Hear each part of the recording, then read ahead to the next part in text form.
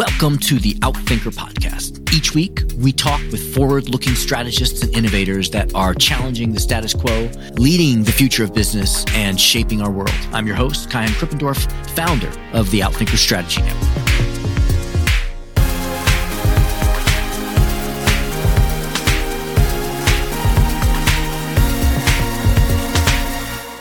Lindsay McGregor is the co-founder of Vega Factor and co-author of best-selling book Prime to Perform: How to Build the Highest Performing Cultures Through the Science of Total Motivation.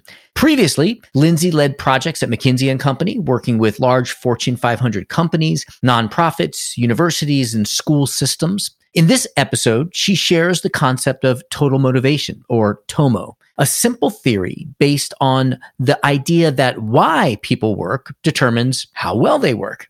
Breaking that down further, she will walk us through the 6 reasons why people work, 3 leading to higher performance and 3 leading to lower performance, and how you can measure and manage them all. What is so powerful about her approach is that ultimately it enables you to take something that's often considered soft and squishy, culture, and turn it into something tangible that you can actually measure, track, and manage.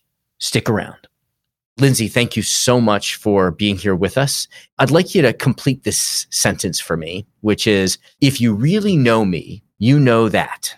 Tough one. I guess if you really know me, you know that I have 2 kids under 2. And so I'm using all of my research into the science of motivation to the limit almost every day.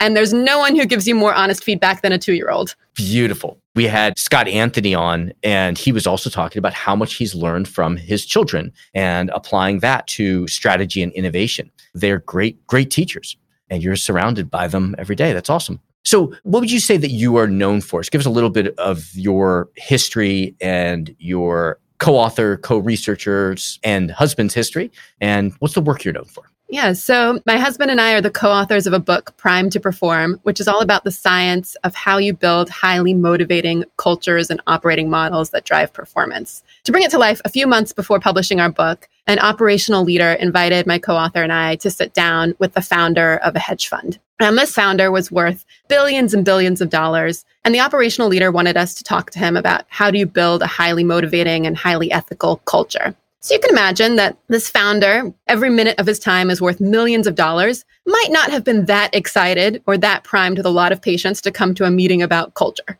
which is something that feels soft and fluffy, and hedge fund portfolio managers and founders deal in much harder facts than that.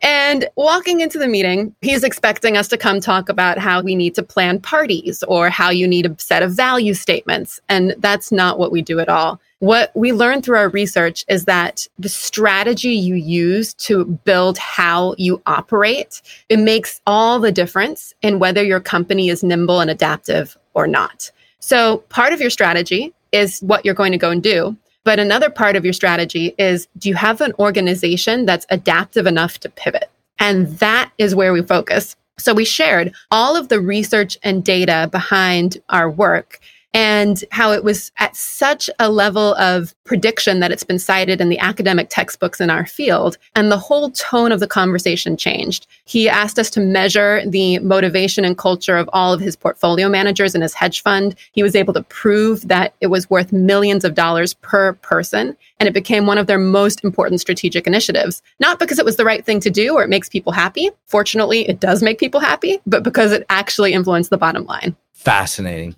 So then that leads me, I think, nicely to the next question, which I'm going to ask you what your definition of strategy is. The context here is that if strategy depends on adaptability, then what is strategy? We think of strategy as like who, what, how, or where's winning and how do we win? What's your definition of strategy? Strategy needs to change based on how adaptive your company is.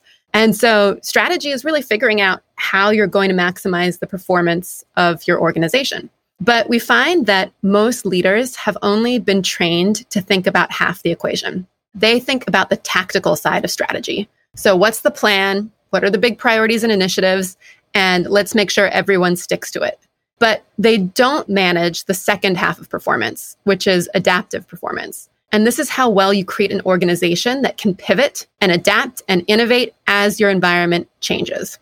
What's so crazy to us is that tactical and adaptive performance are opposites. If you focus really hard on the tactical, you tell everybody you have to stick to the plan, you cannot deviate, this is exactly what you're supposed to do at all times, of course, they stop experimenting and innovating and being creative. If you focus only on the adaptive, then tactical loses out. And tactical performance is an important source of scale and consistency and quality. And so what great strategists and great leaders do is they figure out, how do I keep these two in balance? They're constantly analyzing, do I have the tactical and adaptive balance right? And what do I need to do to keep those two in harmony with one another? Right. Now, you started off in strategy at a firm. So what got you interested in strategy? I was fascinated by strategy because I wanted to really influence people at scale. And time and again, I would work with some of the best minds in the world, building some of the most sophisticated strategies. And you would go and sit down with the executive team and they said, great, the strategy is great, but this one page on how we're going to execute it is going to be the challenge. No matter what strategy we have, we don't yet have a strategy to make our organization nimble and adaptive. The best that's out there on how do you build a great culture that's nimble and adaptive at the time was copy what somebody else is doing. Back then, it was copy what GE is doing. But now we've all learned that that didn't work for GE. It didn't work for the many companies that copied GE. Then it became copy what Google's doing. But everybody's learned that infinite perks, while they might make employees happy, they don't actually make employees high performing. There's so many organizations that are in a perks arm race with no economic return at the end of it. So we needed to understand, is there a quantitative science behind high-performing cultures and operating models that make them adaptive, that is predictive, that's evidence-based, where you put people in an fMRI machine and it predicts what's going to happen, or you analyze hundreds of companies around the world and thousands of people, and again, you could prove that the way that you're building your culture is going to result in bottom-line performance. Tell us about that model. For me, it's one of your big ideas, but that's one of the ideas that I really gravitated to when I read your book. Can you tell us about the model and Tomo? Yeah, so it comes down to something that's incredibly simple. After years of research and dozens of dead ends, it is fairly simple. It is that why you work determines how well you work. Your reason for working will change what you do. And there's a spectrum of reasons why people do anything. And this spectrum, the motive spectrum, has completely changed the way I live my life, the way I live with my family, the way I work with my colleagues, the way I build companies. Essentially, if you think about the reasons people do anything, it can range because you're working because you love the work itself, you love the activity you're doing, all the way to you're working for some completely external, unrelated force. So we'll combine those. The first motive, I don't know if you have a hobby. Yeah, I have several. I'm getting into gardening, but guitar, I guess. Cooking's my hobby. Cooking's my best. Cooking. How do you feel when you're cooking? Just in the zone, like time stops and I'm just happy. Yeah, exactly. And do you cook the same thing every single time? Never. Hardly ever. Okay. How come? I like the discovery of new techniques and recipes and ingredients. So I kind of do the same thing in that I go through the same process of picking out a dish and getting the ingredients and reading on how to prepare it. But each time it's a different dish. Perfect. You are describing the very essence of the first motive, which is play. And this is when you do the activity simply because you enjoy the activity yourself. Everything you described is common in play. You said time flies. You said that you felt like you were in the zone. And you talked a lot about novelty. It was an opportunity for you to constantly explore and learn. Now, that first motive is incredibly powerful. Play, however, is when you're working because you enjoy the activity. The next motive is when you're working because you care about the outcome of that activity. So that's purpose. The purpose of your cooking is to give people, maybe your family, a good meal. So maybe you cook because you like that look on your kid's face when they finally eat some vegetables, right? That's purpose. Then if purpose is about working because of the direct outcome of your work, the third motive is when you're working for some indirect outcome of the work. This is potential. Usually at work, potential is that the activity is a really good stepping stone. So maybe you have play or purpose for your job, but you want to become a manager one day or CEO one day. You're working for potential because it's a really good stepping stone. Play, purpose, potential are all in some way connected to the work itself. And so they all increase adaptive performance. We're going to get now into the indirect motives that are not connected to the work. So okay. I'm going to ask you, have you ever tried to get a loved one to do something using guilt? Yeah, I don't want to admit it, but yes, certainly. Oh, it doesn't work. Doesn't work very well. Or if it does, it maybe, there's some compliance, short-term compliance, but it doesn't result in like a long-term behavioral shift or. That is exactly right. So this first motive that's no longer connected to the work is emotional pressure. And it's when you use guilt or shame or FOMO, like the fear of missing out, or peer pressure to force somebody to do something or to pressure them into doing something. And you sometimes get compliance. You get the tactical, but you don't get the adaptive. They're not going to come up with a creative new way of taking the trash out when you pressure them to take the trash out. Or they're not going to do it on their own next time. It doesn't last, as you said. It's short term only. Right. Next is economic pressure. And this is when you're forcing somebody to do something for the reward or to avoid a punishment. Think sticks and carrots. Mm-hmm. Again, somebody will do it if you have a big enough stick or a big enough carrot, but all the adaptive stuff starts to go away. And finally, you get to inertia. This is when you're doing an activity and you cannot explain why. You're just doing it because you've always done it. It takes energy to get off the path. So what's so interesting is that these motives behave so consistently that you can boil them down to a single concept called total motivation, TOMO for short. High TOMO, when you have lots of play, purpose, and potential, and very little emotional pressure, economic pressure, and inertia, is when you get the most adaptive performance. What's so interesting is that all of these motives can get tactical. If I yell and scream and give you sticks and carrots, you'll do the tactical, the checklist, but then all the adaptive is gone. You just do the bare minimum. You start phoning it in. Worse things can happen. You can start to cheat and lie. You can measure what motives an organization is using and what motives an organization is using and how they build their systems. And you can predict their performance. You can change the motives an organization is using and produce massive differences in things like sales, profitability, net promoter score, employee engagement and motivation. It is incredible. It is an absolutely huge eye-opener in how you design and build a company. I'm going to ask you to give us an example of that, but just want to make sure I'm understanding this correctly. I'm thinking that what you're describing as TOMO, it sounds to me like the net promoter score, and that you got some positives and you subtract some negatives and you have kind of a net result. Is that an accurate way to think of it? That's exactly right. Yep. It is very much like net promoter score. There is something really interesting about it, though. Like net promoter score, it's on a scale of negative 100 to positive 100. There's 3 positives, there's 3 negatives, but not all the motives are weighted equally. So one of the most interesting things to me in our research was we found that play was about twice as powerful as purpose. Wow. If you think about the last decade, organizations have spent millions of dollars on their grand mission statements and their values, and all that stuff is good, but nobody learns about play. How do you create an organization where people enjoy their work? And we don't mean play like the ping pong table, right? This is not put kombucha on tap. This is not have Zoom video game hours, right? This is about the play you experience when you're problem solving, when you're up at a whiteboard with your colleagues, when you're deep in a model, figuring out how to structure it elegantly. And you can actually build that into people's jobs so they can experiment and create and learn. And that you can do from the most simple jobs or the most basic jobs, like somebody greeting people coming into the store, all the way up to a chief strategy officer. There's massive changes you can make to increase the play in all of those roles. You've implemented this before, I know. And I remember you telling me at some point about one of the earlier implementations with a bank branch. Can you tell us about that? Or can you give us another example so we can envision what the results are? Yeah, I love the bank branch example because we all used to go to the bank, right? Right. You can imagine going, a little bank branch on the corner of your street where you go and you get cash. And this financial institution, one of the top 5 in the US, asked us to come and talk to them about their bank branches because this was right before Wells Fargo was revealed for incredible levels of cheating and malpractice in their bank branches, where employees would open up fake accounts in their customers' names in order to hit their sales targets.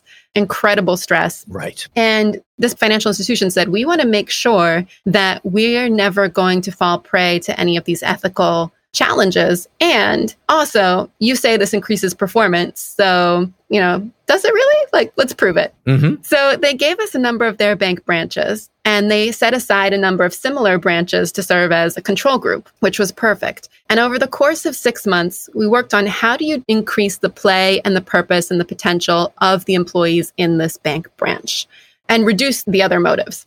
Now, play became all about how does every single employee run an experiment every single week in their work. So think about, how do I teach our customers something while they're standing in line to talk to a teller? How do I make somebody feel some joy when they walk in the front door? How do I transform the way that people are engaging with us on the phone? Their purpose before was what most companies' purpose is, which is a version of make the world a better place, which is fine, but it's not really specific enough to motivate people. So the purpose statement that they changed it to was, how do we make sure that our local community is financially healthy? Dramatically increased the purpose of the store associates, and it changed their behavior. It means when that person coming in to deposit cash for the local business looks stressed, they actually ask, what's stressing you out? Get to know their business, help them create a healthier financial plan. That creates loyalty for life. And the potential was all around, how do we really purposely increase the skills of the people in that branch, where every week they're intentionally working on the job on skills around communicating with structure or engaging with empathy. It's not add more classes or classroom time. It's really intentional skill building every day on the job, which is something that applies at all levels of a business and is truly transformative. In this case, we don't always do this. We also really reduced the economic pressure. We got rid of the commission system and replaced it with algorithmic compensation, which we found is more meritocratic, more motivating, and less biased. And with that example, we were able to double the performance of the control groups in profitability, triple in cross sales, and the net promoter score of the control groups went down, whereas the net promoter score of these branches went up by over 10%. Wow. It became their most important strategic initiative from something that was completely overlooked before. That's super impressive. So give us an example of when you don't manage total motivation. This is one of my favorite stories. This one is the one that everyone retells at cocktail parties. So when you don't manage motivation, I'll share this story. It takes place in the 1800s in the city of Delhi in India. The British government had a problem with cobras. Like actual snakes. Actual snakes. You're on your way to work and the snake actually stands up and spits at you. It is terrifying. So the British come up with a very logical plan. They're going to create a new program, Cash for Cobras. Every time you bring in a dead snake, you are going to get a bounty. So they set up their Office of Dead Cobra Receiving, and it goes extremely well. Snakes are coming in by the bucket load, high fives all around, until they realize that some entrepreneurs have started cobra farms, raising the snakes for the bounty. The story goes that once the British realized this, they canceled the program, of course, and it wasn't even worth the farmers' time to kill the snakes. So they released them into the city, and Delhi has more cobras at the end of this than they did at the beginning. This is known, I did not make this up, as the cobra effect, where people are following the letter of the law, but they're completely violating the spirit of the law or policy. This happens in organizations all the time. Your equivalent of the dead cobra dashboard is green, right? Like you're hitting your numbers, it's killer, but it's in a way that's completely against what you were trying to aim for. So one of my favorite business examples of this is, have you ever been on the phone waiting on hold? You're waiting. You hear the line connect to the customer service representative, and then suddenly it goes dead. Yes. That is not a technology issue. We can send things to Mars. We can also route phone calls. What that usually is a representative who's being measured by average handle time, the average amount of time he or she spends on the phone with each customer. And they've got a little dial in front of them that tells them when they're in the red zone, when their phone calls are too long.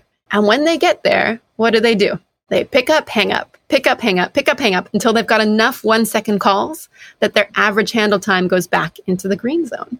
Cobra effect in the real world. I love that you're able to really quantify and clarify the drivers. I have a ton of other questions that I'd love to ask you. We have very little time left. So let me ask you to share with us what's something that I haven't asked or you haven't gotten to say that you'd like to leave us with. Oh, well, what's so interesting is that the way that you can start to influence and build an adaptive culture is much more tangible and practical than many people think. Some of the biggest levers that we found is, one, teach everyone to be excellent problem solvers. When you're in a big organization, the way that you all problem solve, especially cross-functionally, becomes really painful. And problem solving is at the heart of play for most people. It's what they love to do. Yet somehow when we're in these big companies, it grinds to a halt. It is the worst part of your day. And just teaching a common framework of problem solving and strategic thinking across your company unlocks play and performance. The second thing I would do for any leader is to really think about how do you take your strategy and your goals or your OKRs or whatever your system you use and build a process that rolls them up and down your organization in a way that enables adaptability. So, for example, don't stick with them in January and then they're the same in December. Build a process that lets everybody constantly adapt as they learn, dramatically increases play and performance for the company. And then third, there's bigger systems issues, but those two alone make a tremendous difference in your ability to both develop and execute your strategy. Beautiful. And where can people find you and your work and your tools? Our book is Prime to Perform. If you go to primetoperform.com, there's lots of resources there that you can share with your colleagues, as well as the opportunity to sign up for a tool that will help you and your teams measure your motivation and your operating model for free. Gives you some really great feedback and ideas on how you can start to take ground on it, even just for your small team of 5 or 10, or if you're thinking about your 100,000 person organization. It can start local. It doesn't have to start global.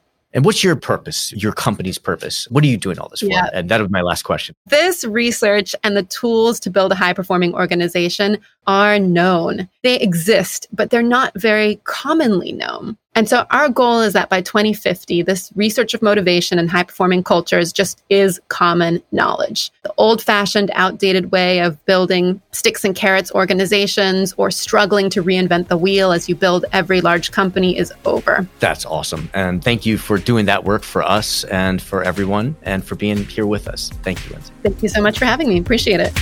Thank you to our guest. Thank you to our producer, Zach Ness, our editor, and the rest of the team. If you like what you heard, please follow, download, and subscribe. I'm your host, Kai-Han Krippendorf. Thank you for listening. Catch you next week with another episode of Outthinkers.